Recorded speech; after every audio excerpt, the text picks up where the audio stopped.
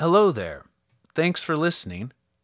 This is White Ash Flies with Colin Mahoney, and today I'm reading Lines Composed a Few Miles Above Tintern Abbey by William Wordsworth. And you can follow White Ash Flies on Spotify, SoundCloud, and on Twitter at Colin Mahoney15. And now, Lines Composed a Few Miles Above Tintern Abbey by William Wordsworth.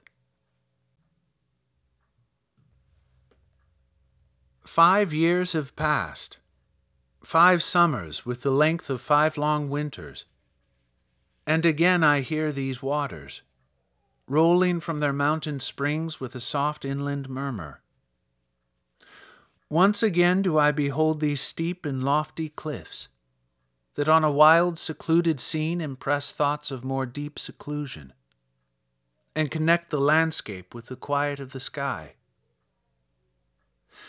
The day is come when I again repose here, under this dark sycamore, and view these plots of cottage ground, these orchard tufts, which at this season, with their unripe fruits, are clad in one green hue, and lose themselves mid groves and copses. Once again I see these hedgerows, hardly hedgerows, little lines of sportive wood run wild. These pastoral farms green to the very door, and wreaths of smoke sent up in silence from among the trees. With some uncertain notice, as might seem of vagrant dwellers in the houseless woods, or of some hermit's cave, where by his fire the hermit sits alone.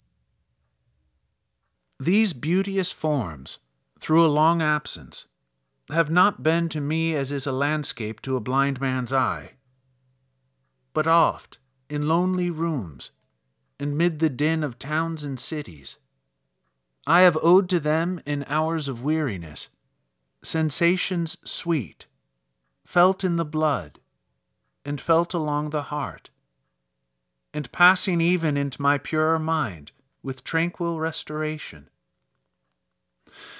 Feelings, too, of unremembered pleasure, such perhaps as have no slight or trivial influence on that best portion of a good man's life, his little, nameless, unremembered acts of kindness and of love. Nor less, I trust, to them I may have owed another gift, of aspect more sublime, that blessed mood, in which the burden of the mystery, in which the heavy and the weary weight of all this unintelligible world is lightened. That serene and blessed mood in which the affections gently lead us on, until the breath of this corporeal frame and even the motion of our human blood almost suspended, we are laid asleep in body and become a living soul. While with an eye made quiet by the power of harmony and the deep power of joy, we see into the life of things. If this be but a vain belief, yet oh, how oft, in darkness and amid the many shapes of joyless daylight, when the fretful stir unprofitable, and the fever of the world, have hung upon the beatings of my heart, how oft in spirit have I turned to thee, O sylvan Wye, thou wanderer through the woods, how often has my spirit turned to thee? And now, with gleams of half-extinguished thought, with many recognitions dim and faint, and somewhat of a sad perplexity, the picture of the mind revives again. While here I stand, not only with the sense of present pleasure, but with pleasing thoughts that in this moment there is life and food for future years. And so I dare to hope, though changed no doubt from what I was when first I came among these hills, when like a roe I bounded o'er the mountains, by the sides of the deep rivers and the lonely streams, wherever nature led. More like a man flying from something that he dreads, than one who sought the thing he loved. For nature, then, the coarser pleasures of my boyish days, and their glad animal movements all gone by, to me was all in all. I cannot paint what then I was. The sounding cataract haunted me like a passion.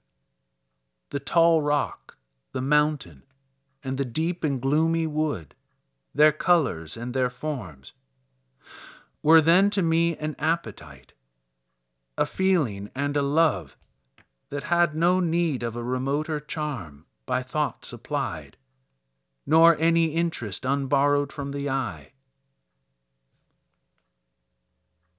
That time is past, and all its aching joys are now no more, and all its dizzy raptures. Not for this faint I, nor mourn nor murmur. Other gifts have followed. For such loss I would believe abundant recompense. For I have learned to look on nature not as in the hour of thoughtless youth, but hearing oftentimes the still, sad music of humanity, nor harsh nor grating, though of ample power to chasten and subdue. And I have felt a presence that disturbs me with the joy of elevated thoughts, a sense sublime of something far more deeply interfused, whose dwelling is the light of setting suns, and the round ocean and the living air, and the blue sky, and in the mind of man, a motion and a spirit that impels all thinking things, all objects of all thoughts, and rolls through all things. Therefore am I still a lover of the meadows and the woods and mountains, and of all that we behold from this green earth, of all the mighty world of eye and ear, both what they half create and what perceive, well pleased to recognize in nature and the language of the sense the anchor of my purest thoughts, the nurse, the guide, the guardian of my heart, and soul of all my moral being. Nor perchance, if I were not thus taught, should I the more suffer my genial spirits to decay. For thou art with me here upon the banks of this fair river. Thou, my dearest friend, my dear, dear friend. And in thy voice I catch the language of my former heart, and read my former pleasures in the shooting lights of thy wild eyes. Oh, yet a little while may I behold in thee what I was once, my dear, dear sister. And this prayer I make, knowing that nature never did betray the heart that loved her. 'Tis her privilege, through all the years of this our life, to lead from joy to joy. For she can so inform the mind that is within us, so impress with quietness and beauty, and so feed with lofty thoughts, that neither evil tongues, rash judgments, nor the sneers of selfish men, nor greetings where no kindness is, nor all the dreary intercourse of daily life, shall e'er prevail against us, or disturb our cheerful faith, that all which we behold is full of blessings. Therefore let the moon shine on thee in thy solitary walk, and let the misty mountain winds be free to blow against thee. And in after years, when these wild ecstasies shall be matured into a sober pleasure, when thy mind shall be a mansion for all lovely forms, thy memory be as a dwelling place for all sweet sounds and harmonies.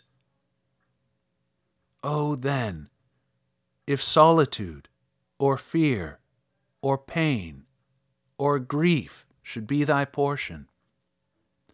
With what healing thoughts of tender joy wilt thou remember me, and these my exhortations?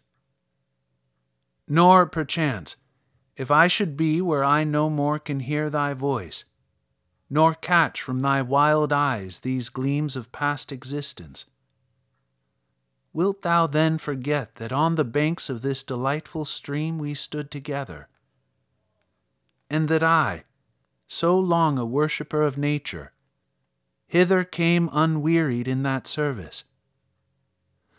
Rather say with warmer love, oh, with far deeper zeal of holier love. Nor wilt thou then forget that after many wanderings, many years of absence, these steep woods and lofty cliffs, and this green pastoral landscape, were to me more dear, both for themselves and for thy sake,